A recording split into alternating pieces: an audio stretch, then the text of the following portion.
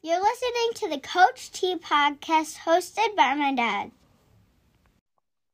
Welcome to another edition of the Coach T podcast. My name is Isaiah Thomas. Appreciate all the love and support. It's been a great spring.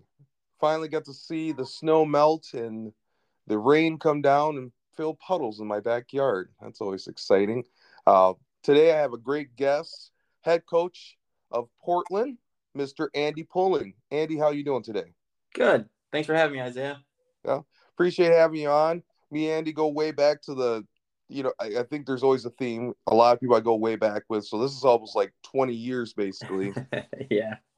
During the old freestyle days, myself and Andy and a handful of people, we all wrestled on those Friday nights and reffed on Saturdays. And primarily I reffed with one of his teammates, Adam Johnson, who was a multi-all-stater for Portland. And throughout the years, he's been coaching at his alma mater, which I think is always cool. It's one of those things that I wish I had the opportunity to be in positions like that. I only got to coach at my alma mater for 1 year. And we have seen Portland continue to ascend to the point where they made to the team state finals this year. So Andy's a great friend, great coach. Love that he's on here today. Andy, tell us, how did you get involved in this great sport of wrestling? Yeah, so I'm a pretty traditional case, I suppose. I have a brother that's 2 years older than me. And he, came home with a flyer from school, and I remember him having kind of a conversation with my dad about doing it. And it really wasn't a big thing. Like we were always pushed into a lot of sports and trying to do it all. And I had great support from my parents. Like they just always pushed me into trying things. And so my brother was pushed into trying wrestling, and I kind of just wasn't excited about it, didn't really know much about it. And it was important for my brother to have his own thing too. My parents were good about that too, individualizing things. And so he went to the camp and went to his first season, and I went to a tournament and watched it. And I was just enthralled. I was like, this is great. I got to run around at a school with a bunch of strange kids, and those kinds of things. And so I remember, like, I had a lot of fun not wrestling, but just being at the tournament. And we always packed a cooler, back in the day. We were kind of saved our money, I suppose, and just did that. And so the next year, I remember my dad asking, like, hey, do you want to wrestle? And in my head, I just went to like the, eating candy and running around at the tournament. Like, yeah, I'll do that. And so I had my novice year. I think I was in like second grade or somewhere around there. And so I got started doing that. And then I just kind of always was the kid that ran around at the meets, didn't really put a whole lot of attention into, like learning a whole lot. I just, I guess I was probably an ADHD case that never got diagnosed or something along those lines. Cause I was always just running around bouncing off the walls, and it was fine. I wasn't really getting in a lot of trouble or anything. I just was a kid that would run under the bleachers and, whatever. And so then I guess I just kind of was one of those typical cases, and I remember having a conversation the last freestyle meet of the season that we did as a club was our own Portland meet. It was late in the spring and the weather was, changing. And I remember being in my first year, and I hadn't won a match. I don't think I won a match up until that point. I was just one of those kids, just didn't care. And I just want to have fun. And I remember my dad, like, being a little bit frustrated, like, when's this, like, we're spending all this time at a tournament. And I got one kid who's my brother was pretty good early on. And I just was like, all right. And I remember him saying, you know what, if you take first, I'll buy you a wrestling mat. And he, of course he was thinking like, this is never going to happen, that kind of stuff. And so then I was like a whole wrestling mat. And I remember we were in the pairing line. Do you remember the pairing lines? Oh, yes, the good old pairing line. Yeah, you go up to staging. One of you were responsible for the bout slip, and I was never that kid, like, because I'd always drop it, lose it. You get to the announcer, and the announcer's like, who are you guys, And so I always let the other kid hang on to the bout slip, and I remember my dad talking to me right there in the lines, and he's probably with me, so I would stay in line. And then we get to the announcer, they announce it, and I'm like, oh my gosh, I have a chance to get a whole wrestling mat. And so I went through, and I don't know if I was in a novice bracket or what, but I ended up taking first, and getting a chart and a medal and like, oh my gosh, this was great. And my dad's like, I hope he forgets about this, Mm-hmm. And he did pay his dues. Between my junior and senior in high school, he did get me like a small, like 10-foot circle section that we put in a small little barn. And but I always was nagging on him. So anyway, that was kind of how I got introduced to the sport. And then, from there, I enjoyed. I was still a kid running around having fun, and winning was important, but it wasn't the whole thing. And Right. Yeah. And then I guess I didn't get real serious in wrestling until my middle school, like 8th grade year, 7th grade, 8th grade year. And I just had a really good 8th grade year. I think, the middle school days, we had MMWA that we traveled to a lot. And I just, I remember I was all state for MMWA, and I had, I think it was undefeated in the middle school season. And for freestyle, I think that year I was a freestyle state champ. I think I placed in Greco back when it was in Battle Creek. I always enjoyed those days. And then because I qualified to the Central Region, I wrestled in the Central Region that year. And I took second there, qualifying me to Waterloo for Kids Nationals. And I kind of wrote it off because we didn't really have a ton of money as a family, so we didn't really do a whole lot of things. And I remember my parents said, well, that'll be our family trip. So that summer we went to Waterloo for a family vacation, my poor siblings. And I remember they did things like they toured the John Deere tractor facility headquarters for something to do, I was like, I'm not going there. Like, that sounds awful. And I went for a run and, whatever to make weight. And I had a really good tournament out there. I met Dan Gable. I went to his camp while we were out there, and that was a great experience. And I remember he and I talked about the Upper Peninsula and fly fishing, which I knew nothing about really at the time. And I ended up being, I ended up being an All-American out there. And that's when I first started to realize, like, holy crap, I might actually be like, do something with this. I might actually, I knew I always wanted to coach and things, but because I would help out. But now I was realizing, hey, at the national level, I'm someone. So that's kind of how I got started, kind of into this whole great sport. Mm-hmm. So it's funny you mentioned the pairing lines, because I was just one of my a guy that when I first started wrestling, his name was Eric Bond. He passed away a couple months back, and I bumped into one of his sons, Josh, who was really really good. Good. The Bond family is really great. But one of my memories was when I first started wrestling, he's like, "Your name's Isaiah Thomas?" Like, "Yes, sir. My name's Isaiah Thomas." Like, "All right, Matt won." He's all excited and everything else, and that was kind of the cool part about those pairing lines, because depending on who you had, like it was almost like WWE. You're getting announced and sent out to the mat, and maybe you hear a roar of the crowd. I don't know, but it was, as a kid, 11, 12-year-old kid, being involved in something like that, the staging and things like that, which we don't do anymore. It's all essentially track puts all the wrestlers on and puts them on deck and things like that. So no, but that's a great point. I never really connected those dots as a youth wrestler, but what an exciting time it was, because and it promoted good sportsmanship, because you couldn't be a prick in line, like it just wasn't something anybody did. You paired up, and I always, again, I was a pretty hyperactive kid, so I'm always talking with, like, oh, hey, obviously where each other are from, each other's names, you put a face to the name, you start that relationship process. And then especially if you wrestle guys, multiple times, it really, that's how, some of those best relationships probably even started for me in those pairing lines. Now that you mentioned that, like, you just talk to each other and get to know their dads and all that kind of stuff right there in line. And then you're right, when you get your name announced in this big gym, you're like, let's do this, And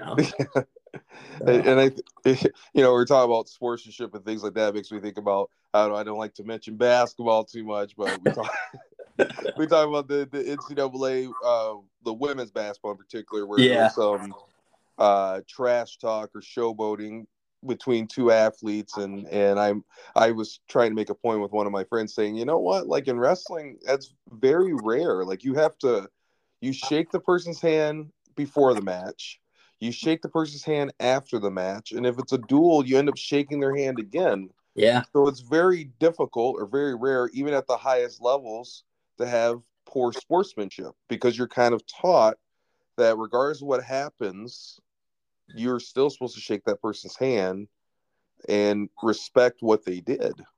for sure.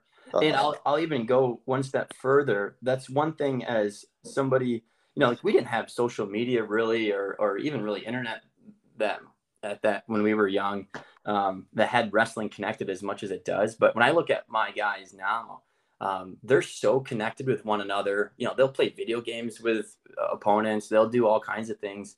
And I don't appreciate a lot about social media, but there are a few things, and that's one of them. Like, I talk with my guys, they're like, "Oh yeah, yeah, so and so, yeah, we game together, or so and so, and yeah, we chat all the time." And I'm like, "Wow, that's a whole nother dimension that like you and I just never had."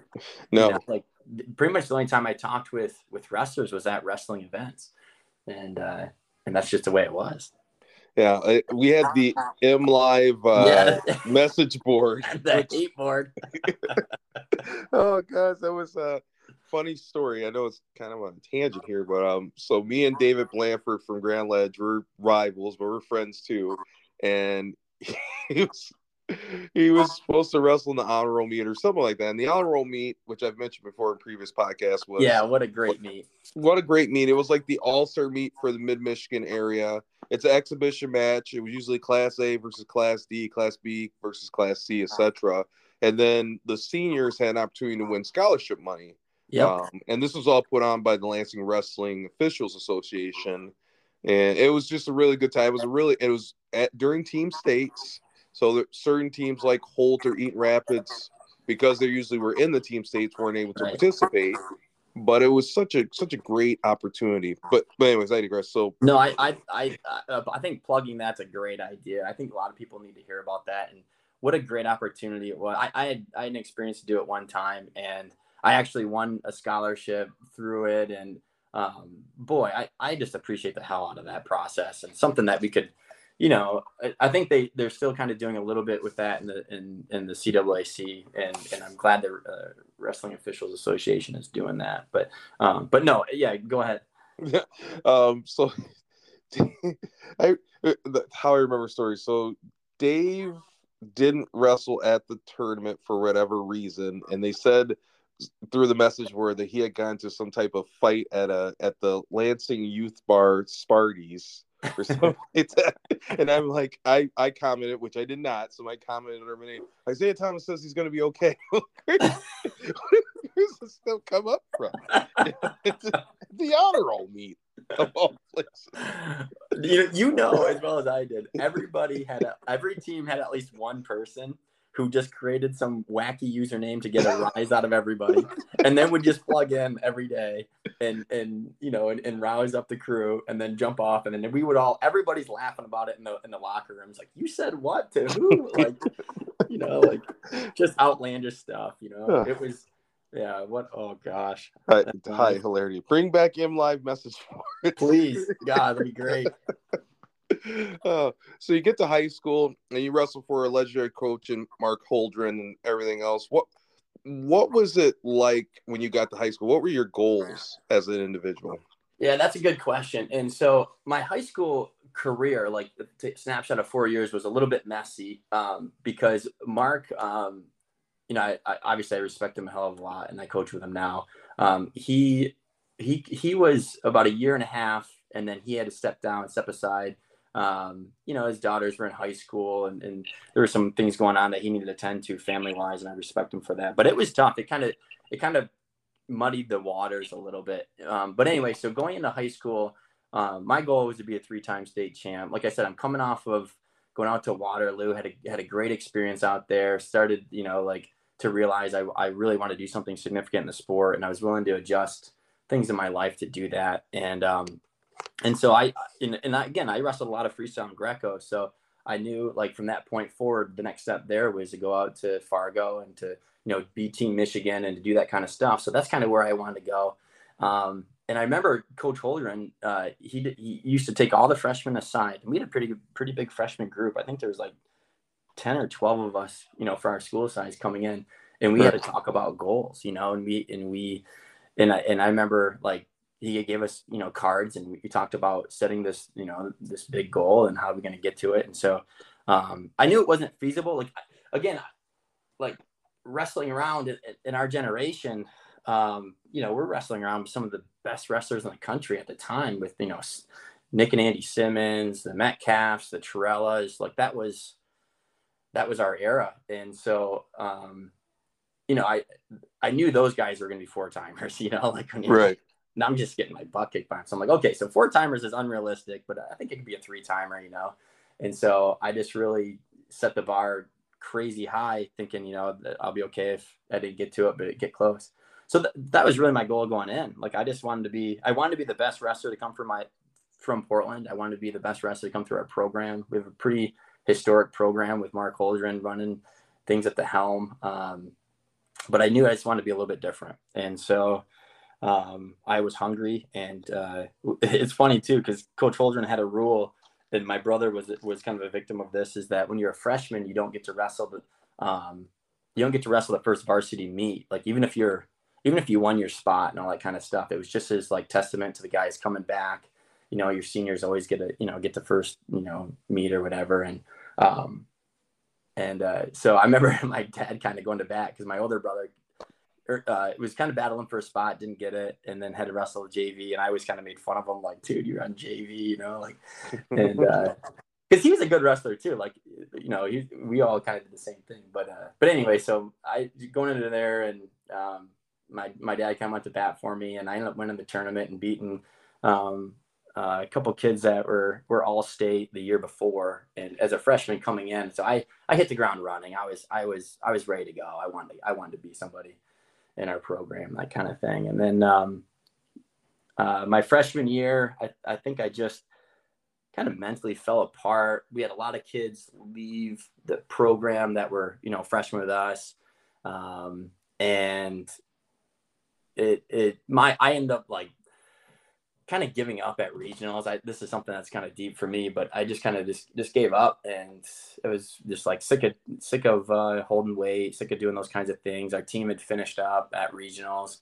And so when we got to individual regionals, I was like, I just let everything get to my head. And like, I don't want to hold weight for 2 more weeks. I don't want to do this. And that as a coach really changes how I coach too. But so finished up my freshman year, not even close to where I wanted to be. And so I came back, hit the ground running. I went to some camps, MSU's intensive camps, did all those kinds of things, and then came back sophomore year, had a great sophomore year, but got to the big show, and I was down at Joe Louis, and I just remember, like, I don't know. I was a mental mess, I was like, oh my gosh, big tournament. There's bums on the street. I don't know what's going on. I'm a little kid from a little town, and just had an awful tournament. I think I went into that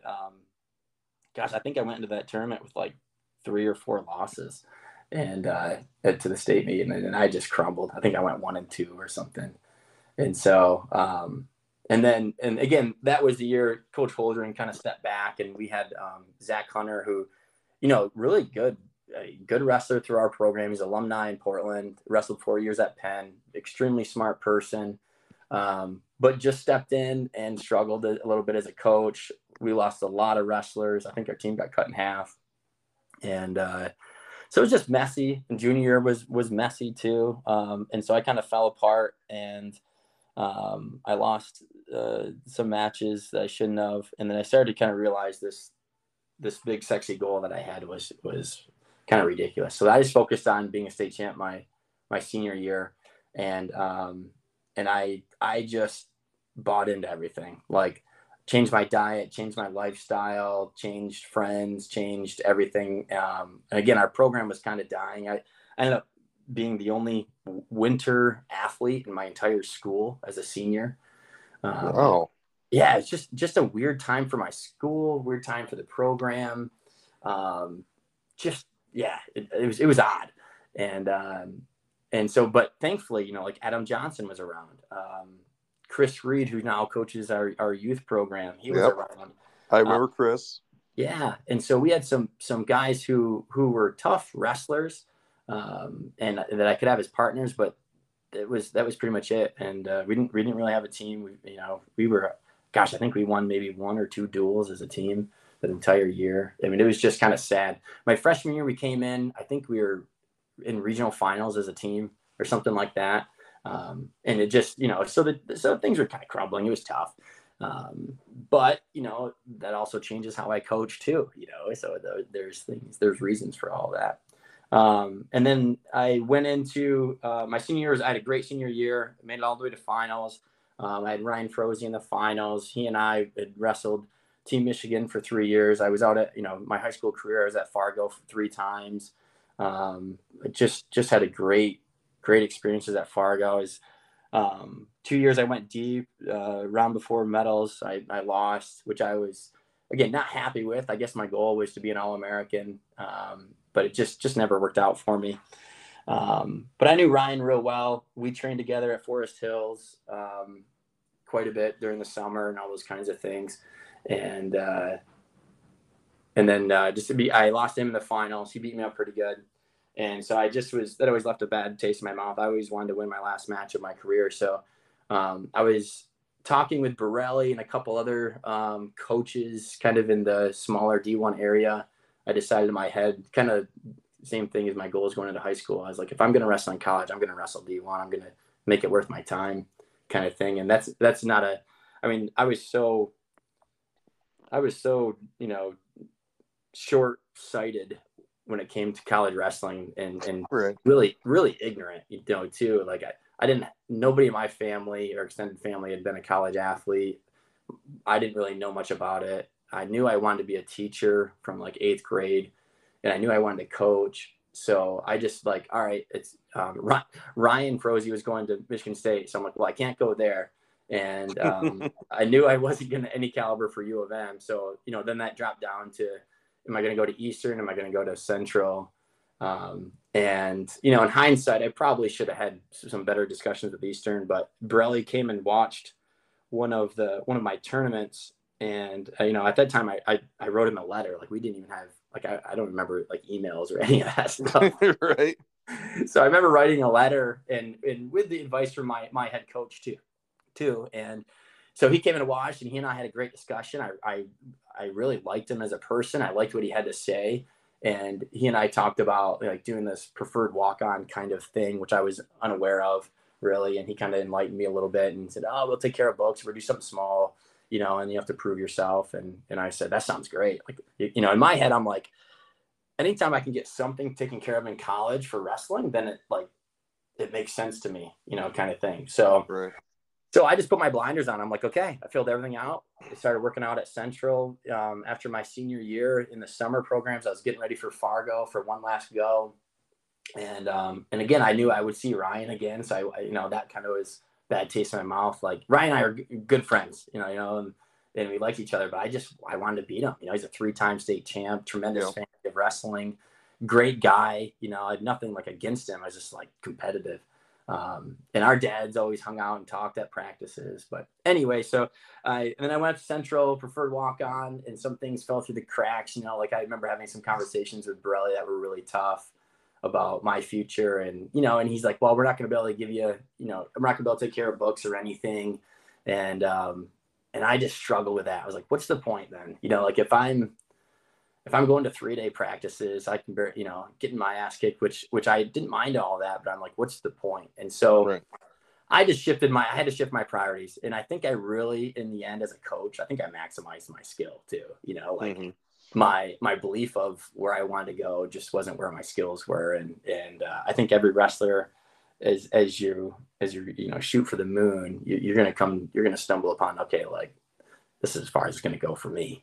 And right. So in hindsight, I probably should have went to a D3 school. I should have tried to do the route that my skills matched, but I was hungry and I wanted something bigger than what it was. And so I didn't last too long there, but I ended up, being in a place where I could get a really good education degree, had some great relationships there, and just poured myself into my classes and being getting professional, making presentations at the state and national level, doing research as an undergrad, like all those things just really fell into my lap, and yeah, you turn something that you struggle into something positive. So right. And you speak about being a former college athlete and things like that. I don't think anything really prepares you for that.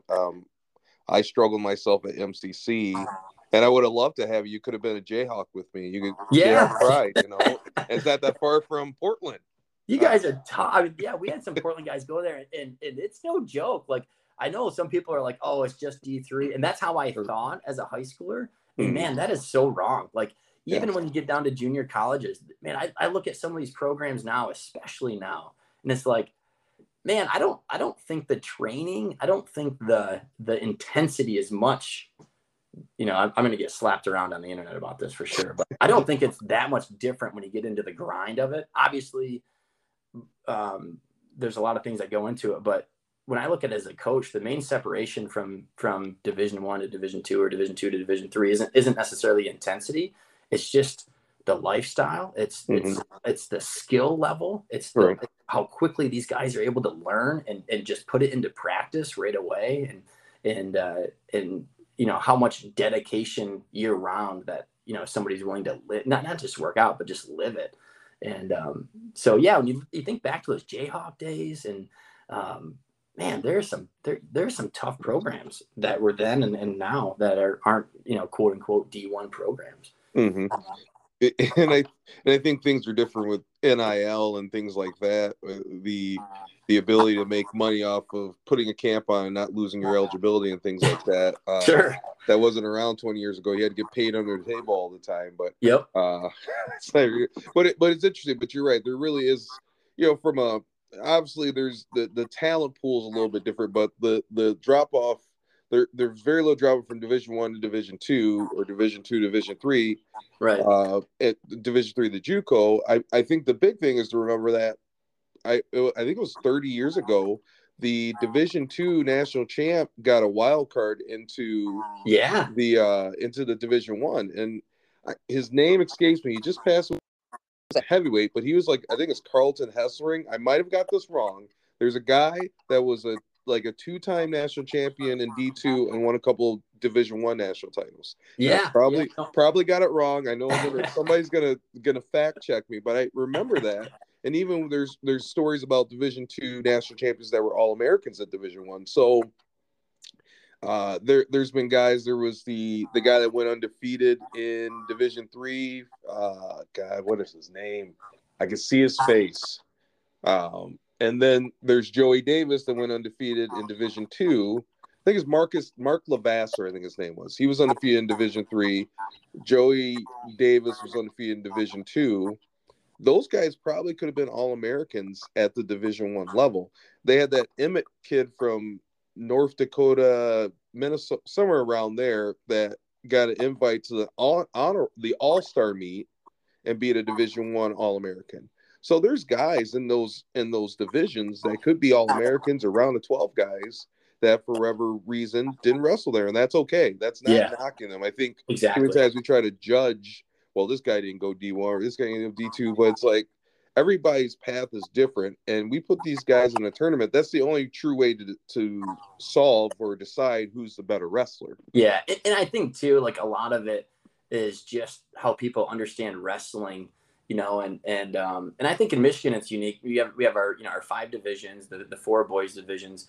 Obviously, there's a difference even in our own division, so there's going to be a difference at the NCAA level for sure. But I mean, the same conversation can be had in our divisions. You look at I love the crossover duels. Like the DCC Lowell, or you mix Dundee in there, or Hudson in there.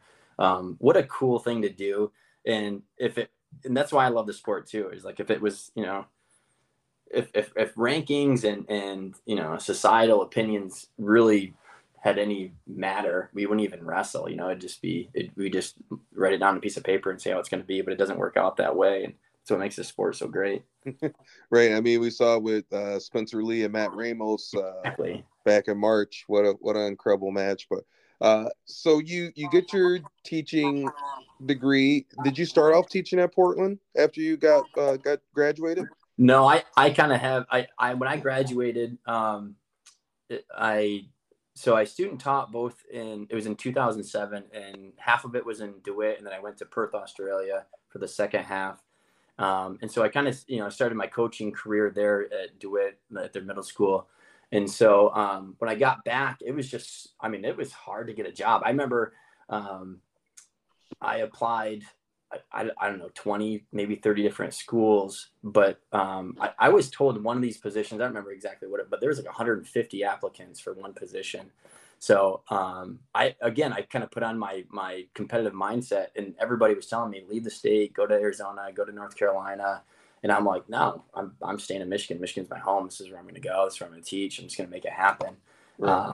And so my first job was actually at Sexton High School. So you're a Lansing man, right? And, yep. I'm an Everett right? grad, but I did coach at Lansing Sexton for a year. Shout out to the Big Reds and Coach Becker, Coach Henderson, Coach Rashad. Yeah. And so I taught like part-time at the high school, and I was at 3 different elementary schools part-time to make it a full-time position. And I had it was obviously a huge learning curve, but I wanted to be in the quote unquote inner city schools. I wanted to, I was a fiery person out of the gate. I wanted to make a difference. I wanted to change lives. I wanted to improve people and how they learned.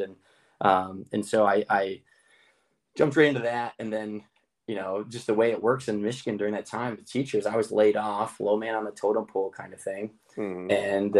And then had a sub for a year while I still coached and do it. And then I actually had a professor reach out to me and say, hey, we've got this graduate assistantship position. It's in research and it's in teaching at Central. Do you want to do it? And I didn't even ask, I just said, yeah, if I can teach at the, I was like, an opportunity to teach at the university level, let's do it. So right. I did that for 2 years, teaching 1 through 300 level classes. And I co-taught a 400 level class, got my master's degree.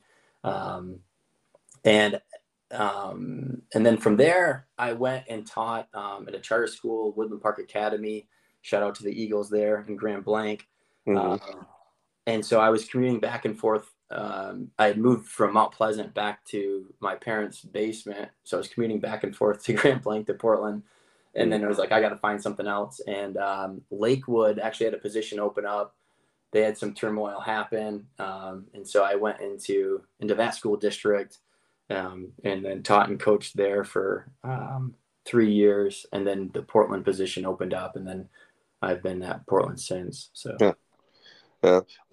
Lakewood, Lake Odessa, home of the Vikings, I believe. You got it. And one of my Jayhawk teammates, Tony Harmer. Gotta get him on an episode. Yeah, he'd be a good one. Tony's a great guy. Great guy. So now you're at Portland, you're at your alma mater. Did you feel as you because you got to coach under Coach Holdren, correct, for those few years before you became head coach? Did you feel like it was kind of a passing of the torch to have that opportunity to learn from him and then have the opportunity to take the position? Yeah, it was a really unique experience for me because, growing up, I always wanted to wrestle for Coach Holdren. That was just what as kids we thought of. And so, and then in high school, like I said, when he stepped down, there was a lot of anger towards him from the wrestler side of things, and that's why a lot of guys just left and quit. We had guys that were, runners up 1 year and quit the next year because of the new coach and all these kinds of things. And I just tried not to buy into that too much. I'm like, I don't care. I just I've got my goals and whatever, try to see the good and everything. And then, so when I came back to Portland and coached, and I taught with Mark and Scott Sanborn too, who was a longtime Portland coach. Yep. I just switched hats and I told those guys from the get-go, I don't care what happened in the past, good, bad, and different. I want to learn as a coach. And that's kind of how I approached all of my coaching positions. When I coach in DeWitt with Brian Byers, there's so much power in just saying, I'm putting everything aside, act like I don't know anything about wrestling, and act like I've never coached before, and just teach me. I'll just soak it up. And so I've approached that with Brian Byers and DeWitt. I approached that with, Bob Veach in Lakewood, and the same kind of thing in Portland. And I try to do that too, with coaches I rub elbows with at terms and stuff. And so it's just the process that it's just how I learn best. And so the passing of the torch thing was like, we talked about it, and Coach Sanborn left. He had some things going on, so he retired from teaching, and went down to the Dominican Republic, and he's there teaching there, having kind of in a second career there. And then Coach Holdren wanted to last, like, he's like, I want to just have one more go as a head coach. And so I said, sure, go for it. And we have a great relationship. We communicate really, really well. We appreciate and respect each other a hell of a lot. And so I kind of stepped back and just kind of let him. And again, I'm just trying to learn. Like, this is a unique thing. A head coach who's ran a good program for a long time. Now he's stepping back into the head coaching role. Like, I want to see why. I want to see what he's doing. I want to learn from it. And then I told him, he and I's meetings and conversations, I said, I'm not going to press you to leave. When you're ready, you're ready. I'll do it. I felt I was ready. Of course, as a young coach, you're always like, I want to be a head coach. I want to be a head coach. Right. But I tried to curb those emotions and just learn. And that was kind of like my resolution. Like, if you're not going to be a head coach, learn how to be the best head coach you can from everybody, And so I was not necessarily chomping at the bit, but I was ready to go. And so when I guess the torch got passed, there were things, again, my alma mater, a coach I have a great relationship with, a long time history coaching with, and then I had these different snippets of different programs and what worked in different programs in our area even. So I knew there was things I wanted to implement and add to and subtract and adjust. And so I was able to do those things. And again, I still have no idea how some of these coaches do it. A lot of coaches you've had on the podcast, I'm listening to them and I'm like, okay, and calling them and emailing, and because there's so many ways to do this job well. Everybody has to kind of take and steal and provide to each other, and then just kind of make it your own. So the passing of the torch was there, but it was a very, non-dramatic thing. I was pretty groomed for it and ready for it. And again, Mark, another unique thing is Mark was head coach and I was assistant, and we just flipped roles. And boy, I'm so grateful for that too, because he gets it as a head coach. He understands so many things. And when I'm not doing something well, or when I need help with something, he'll either let me know or I can ask him, and he'll let me know. So it's the transition. I couldn't have asked for a better transition. It's been great. Oh yeah. And it's nice to have support like that, especially Coach Holdren's been around for a long time. He's seen it, he's done it.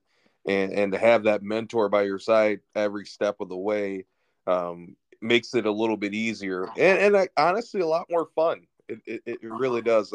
Talking to some of my coaching contemporaries that have either they're struggling in a spot or they've stepped down for whatever reason, one of their biggest issues is having assistant coaches that support the vision, and then kind of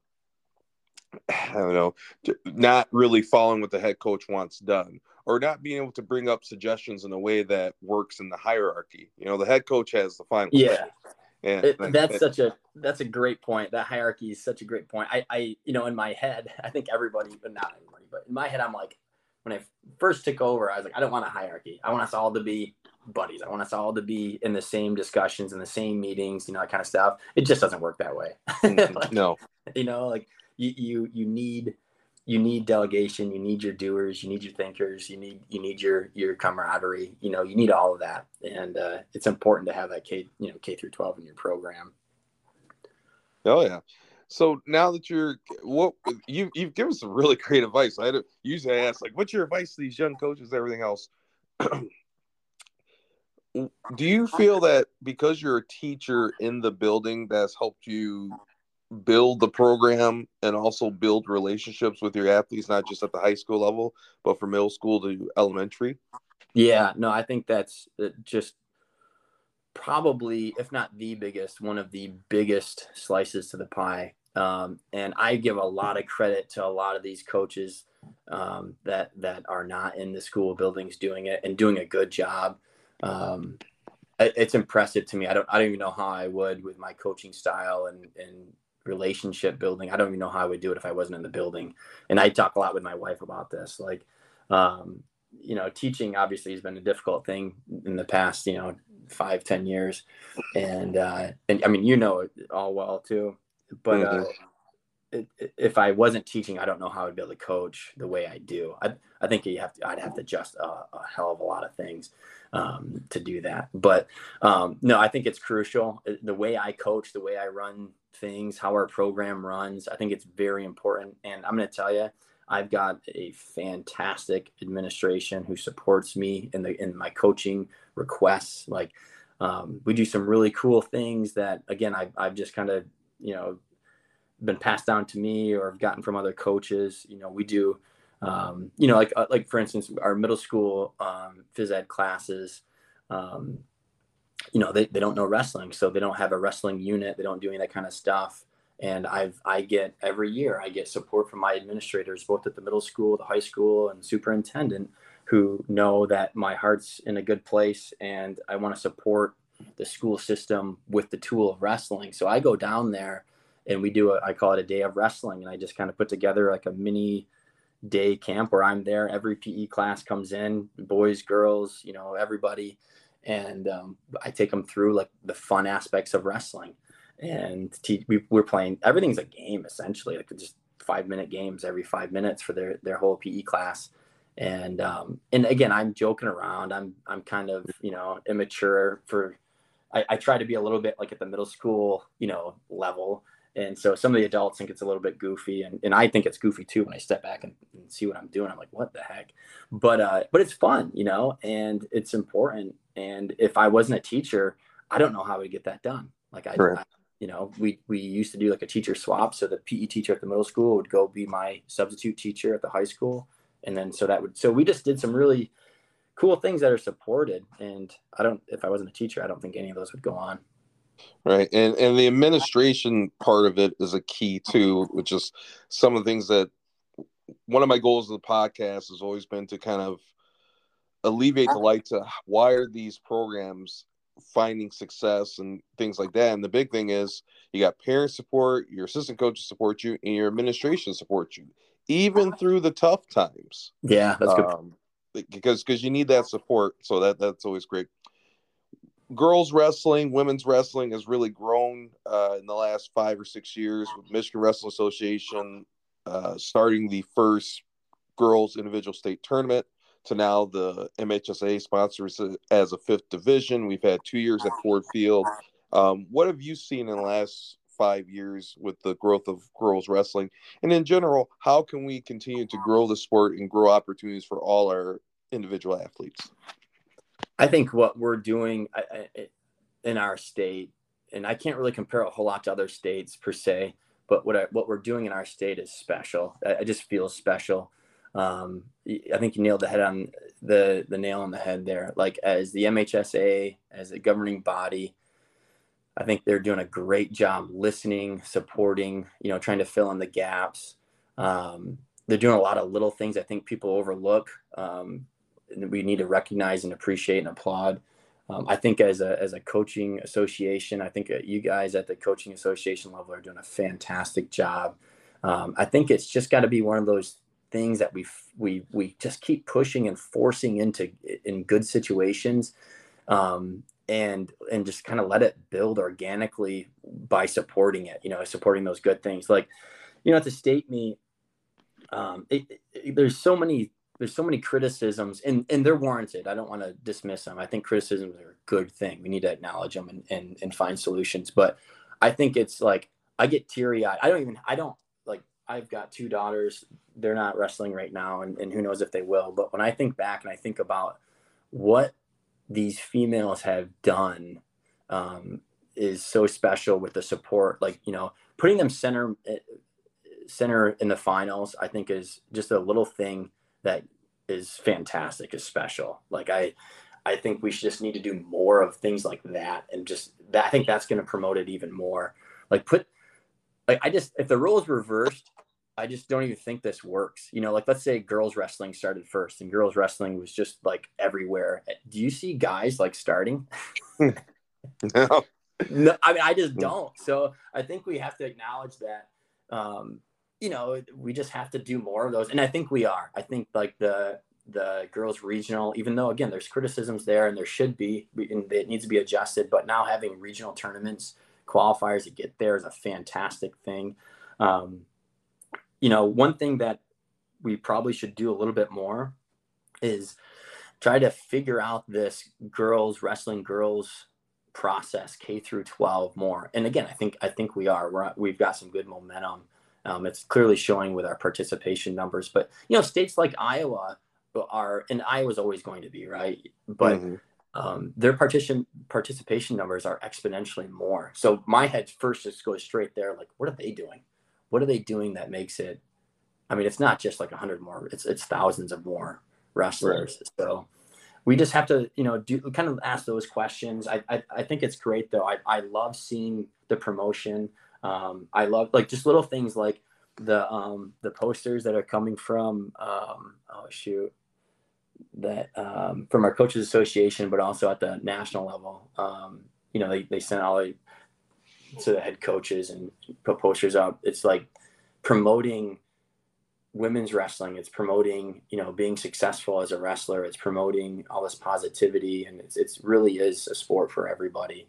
And if we can just recognize that and look at the level of the wrestlers individually and put them with other wrestlers at that same level and promote success, whatever that looks like for that individual, I think it's a good thing. And so I think of, wrestlers who have never wrestled before, female wrestlers with maybe that are, have some disability or some sort of struggle in their life, recognizing all those things.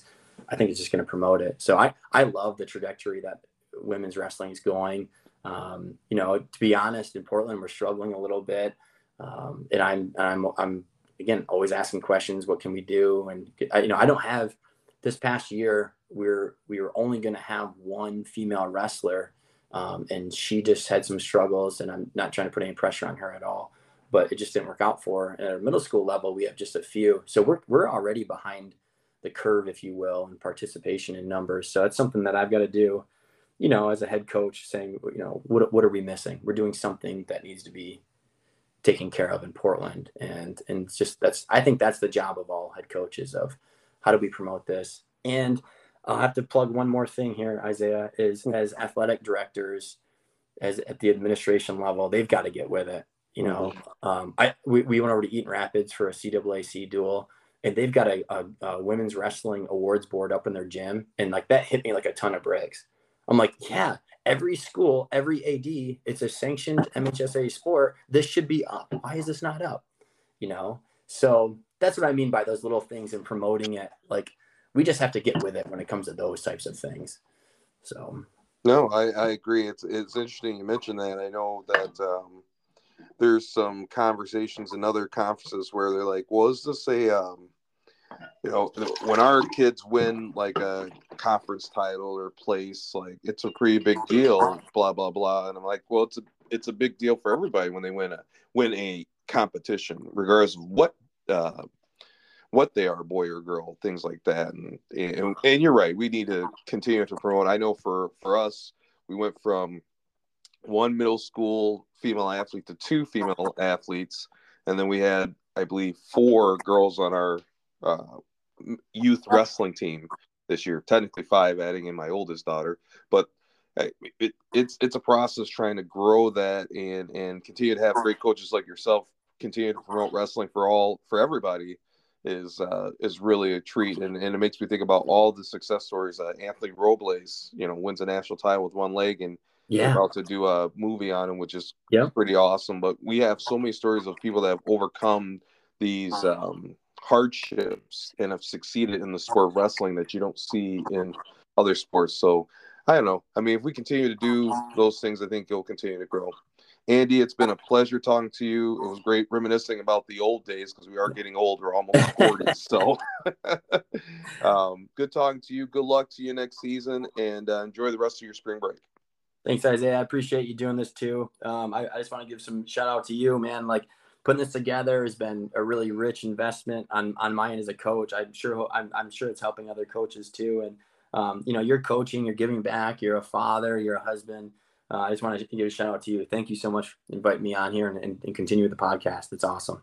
Thank you, Andy. I appreciate the nice words. Take care. Take care. Thank you for listening to the Coach T podcast by my dad.